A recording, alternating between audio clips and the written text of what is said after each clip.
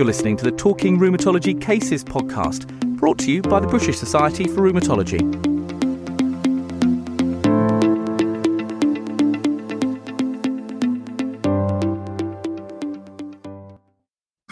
Hello there, my name is Elliot and I am a rheumatology registrar based in Belfast. Today, we've been kindly joined by Dr. Kassim Javiad. He is an academic rheumatologist and honorary consultant rheumatologist based in Oxford. Today, we are going to talk through a case on metabolic bone disease. Many thanks for joining us, Dr. Javiad. Not at all, Ash. So we have a case that was previously presented at BSR, and I'm just going to talk through the background to that, and then we can talk about some of the questions that arise in the case. So we have a 32-year-old male, back in 2017, had suffered quite severe Crohn's disease, had underwent a jejunal resection, along with treatment including azathioprine and TNF inhibition. In 2015, he underwent a stem cell autograft. In 2016, he suffered from issues around iron deficiency anemia, lower GI bleeding, a mesenteric vein thrombosis, portal hypertension, varices, and at that point, TIPS was not feasible. So the patient was commenced on long-term IV iron replacement in the form of Ferinject, 250 milligrams every 2 weeks with top-up transfusions. So the gentleman then presented to the Metabolic Bone Clinic as a result of having severe foot and leg pain and being diagnosed with insufficiency, metatarsal and tarsal fractures in March 2017. So my first question really is, if this patient came to your Metabolic Bone Clinic, how would you assess this gentleman from the history and examination, and what investigations would be your sort of baseline screening tests? Yeah, thanks, Ash. So, it's well known that individuals with Crohn's disease have a higher risk of fracture. And your first thought would be lots of steroid use. Does he have osteoporosis? So you take a history, you assess for other fracture history, which he hadn't, family history of fracture and osteoporosis, especially hip fracture. You'd look for other secondary causes. You'd assess steroid exposure in terms of duration, recency, and maximum dose. And then you'd want to look at lifestyle factors, smoking, alcohol, calcium intake, and then do a pretty standard examination. Obviously, he came in with focal fractures in the feet. You want to examine the feet, see if there's any signs of bony tenderness, which may indicate active fractures rather than healing fractures, and then do a standard panel of bone profile, vitamin D, PTH, and maybe also consider a bone density scan. That's lovely. And so we got a couple of results back on this gentleman in March 2017. The initial panel of bloods firstly showed that his phosphate level was low at 0.2 millimoles per litre, normal values being between 0.7 and 1.45. He also had an elevated ALP at 193 IU per litre. He had a PTH, which was the upper limit of normal at 8.8, and he had a vitamin D level that was insufficient at 13.4 nanomoles per litre. He was treated with a combination of Adcal BD, vitamin D, 50,000 units weekly times 6, and then 3,200 IU per day, and then with magnesium infusions as well. So with these blood test results, what would be your first thoughts and next steps for the most common causes, and also those things that we need to rule out? Yeah, so the common thing is the low vitamin D, and maybe you think that's causing the problem. Normally, if vitamin D is causing a problem, you get a raised outfloss, which he has, but the PTH should also be high. So it's a little bit unusual the PTH wasn't high. In the small print, if you're magnesium deficient, that can sometimes cause that, and you might not get a PTH response. So you want to fix that. But the low phosphate is concerning, and one of the commonest causes for low phosphate is a non-fasting sample.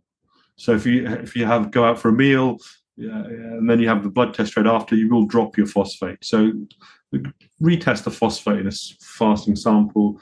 But it was suspicious the phosphate was so low, and it had a fracture.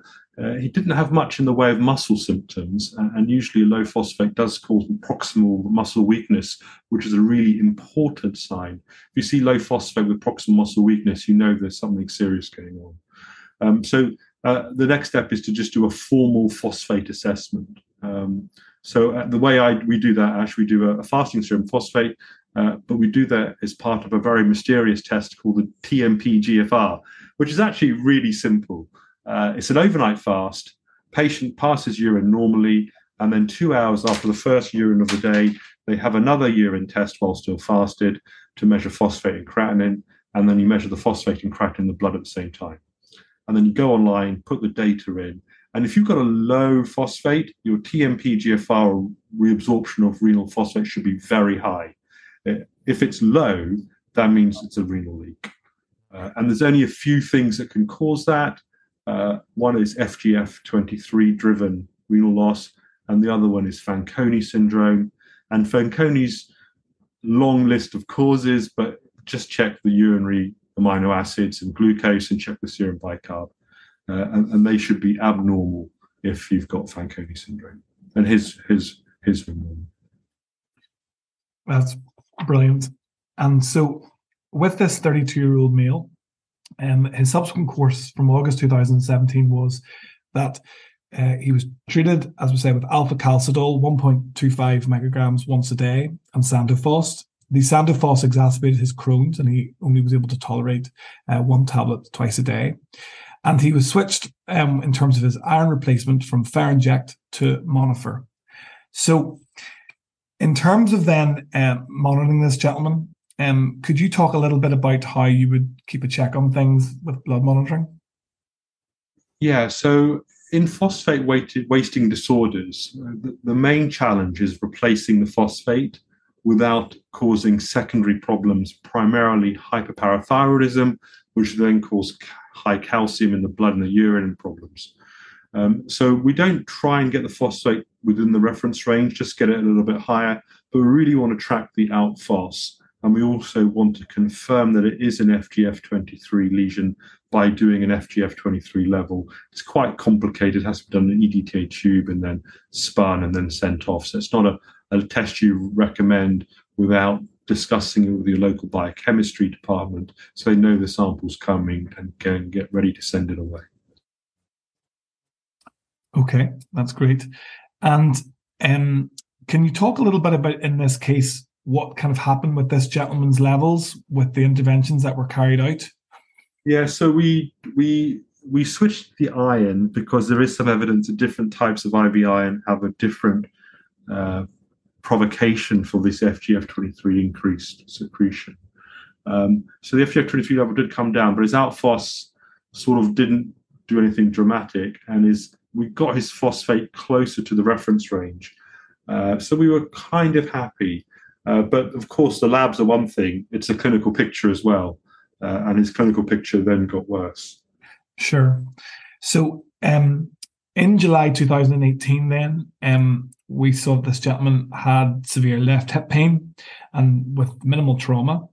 And he was diagnosed on imaging with a left femoral pseudofracture. He was referred urgently to the orthopedic team with concerns regarding bone quality. He was partially weight-bearing at that point, and he was treated with central intravenous phosphate. This was 10 hours, 5 days a week, 200 hours per month. So quite a burden treatment. In November 2018, the patient had a complete left femoral fracture and a right femoral pseudofracture and multiple pelvic fractures. This was matched by the worsening symptoms. And the next questions that were being asked was this gentleman heading for a bilateral hip arthroplasty? So again, there's a couple of real concerns at this stage, but what at that point are you thinking as a metabolic bone specialist? Well, so we work very closely with orthopedic colleagues, and one thing was bone healing and surgical healing. I mean, he's cachectic, he's got Crohn's, he doesn't eat very well, his tissue healing would be poor, there'd be a high risk of infection and wound problems. It's important to remember that while he presented in adulthood, there are some rare causes of familial hyperphosphatemia that can present in adulthood. So it is worthwhile then doing a genetic screen for rarer causes of familial hyperphosphatemia, because there are some autosomal dominant forms that do present in adulthood when we've actually got very minimal or no symptoms in childhood. Clearly, the IV phosphate I didn't think would work, because you just put it in the vein and it comes out in the urine, and it wasn't working and it wasn't sustainable. So we then applied for a compassionate use for then a new monoclonal antibody that takes out FGF23 called burosumab, and we gave him a relatively small dose, because the starting dose is usually 1 milligram per kilogram, but we were advised to start at a much lower dose of 0.3 milligrams per kilogram every 4 weeks to see how it went. And after a lot of form filling in and negotiation with the company, we actually started him on burosumab. And just to go over, at that point, would there have been any further investigations carried out or results coming back for causes as to what was going on with this gentleman? Would there have been any other extra tests that you would have sent for him? The only other test, Ash, would be to test for him for tumoral osteomalacia or tumor-induced osteomalacia. That's where you have an FGF23 secreting tumor. That requires a PET scan. Dotatate is the best one at the moment.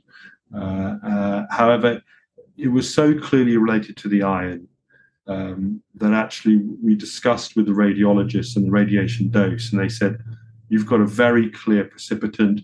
Tumor-induced osteomalacia in someone who's on iron for Crohn's would be a real stretch, and suggested, look, the risk-benefit wasn't there. If you weren't sure if it was the iron, so maybe the timing wasn't right, that would have been the only other test we would have done.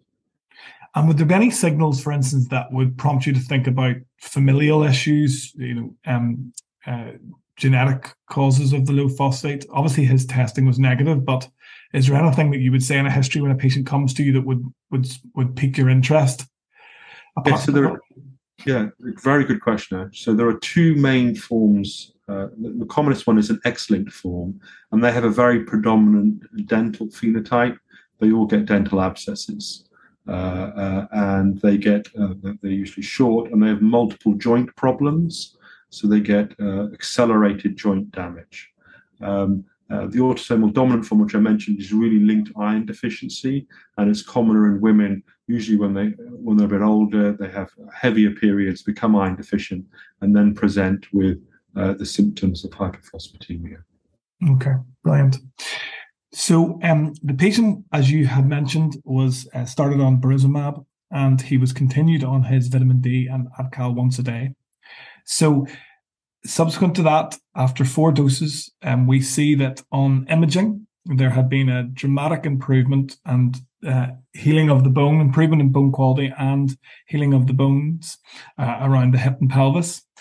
There is also, and importantly, a dramatic improvement in the pain scores and mobility for the patient. And can you just speak to a little bit about burosumab as well, just to give us a little bit of background to that for those that aren't familiar with that kind of treatment? Yeah, it's a landmark therapy for a rare cause of familial osteomalacia or rickets called X-linked hyperphosphatemia. I did mention it's very important you stop any phosphate and alpha-calcidol before starting burosumab, because burosumab will remove the FGF23, and you don't need any other agents to increase the phosphate. It's been approved for children and adults, and is used around the world, and has really transformed the care of people living with this type of familial rickets or osteomalacia. And now it's almost standard of care in children, and is now being used increasingly in adults, who, even in older adults who've had decades of damage to their musculoskeletal system by the low phosphate and the osteomalacia, still show very impressive improvements in mobility, reductions in stiffness and pain, and an incredible healing of fractures, and no instant fractures to my knowledge whilst on the drug. So it really is a game changer for us, much like TNFs were for inflammatory arthritis. And clearly it was a game changer in this case as well, with brilliant outcomes. So can I just ask then, for those that aren't metabolic bone specialists and general rheumatologists, but also from your point as a metabolic bone specialist, what do you feel are the sort of key learning points in this case to take away? Yeah, so the key learning is actually increasing your awareness of the importance of a low phosphate. It's often not really looked at, and maybe not even tested. But if you've got an adult with bone pain, fractures, and maybe some muscle weakness, and the bone pain and muscle weakness can look like fibromyalgia, look at the serum phosphate.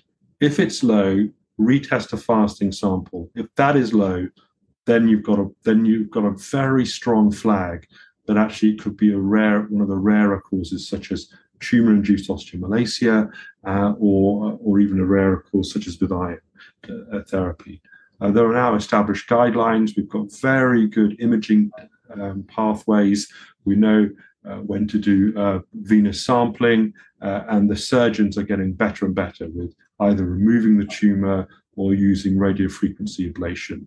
And there are now trials of using burosumab to bridge patients on while the hunt for the tumor goes on, because there is a toxicity from alpha-calcidol and phosphate, which is what we used to do to bridge patients.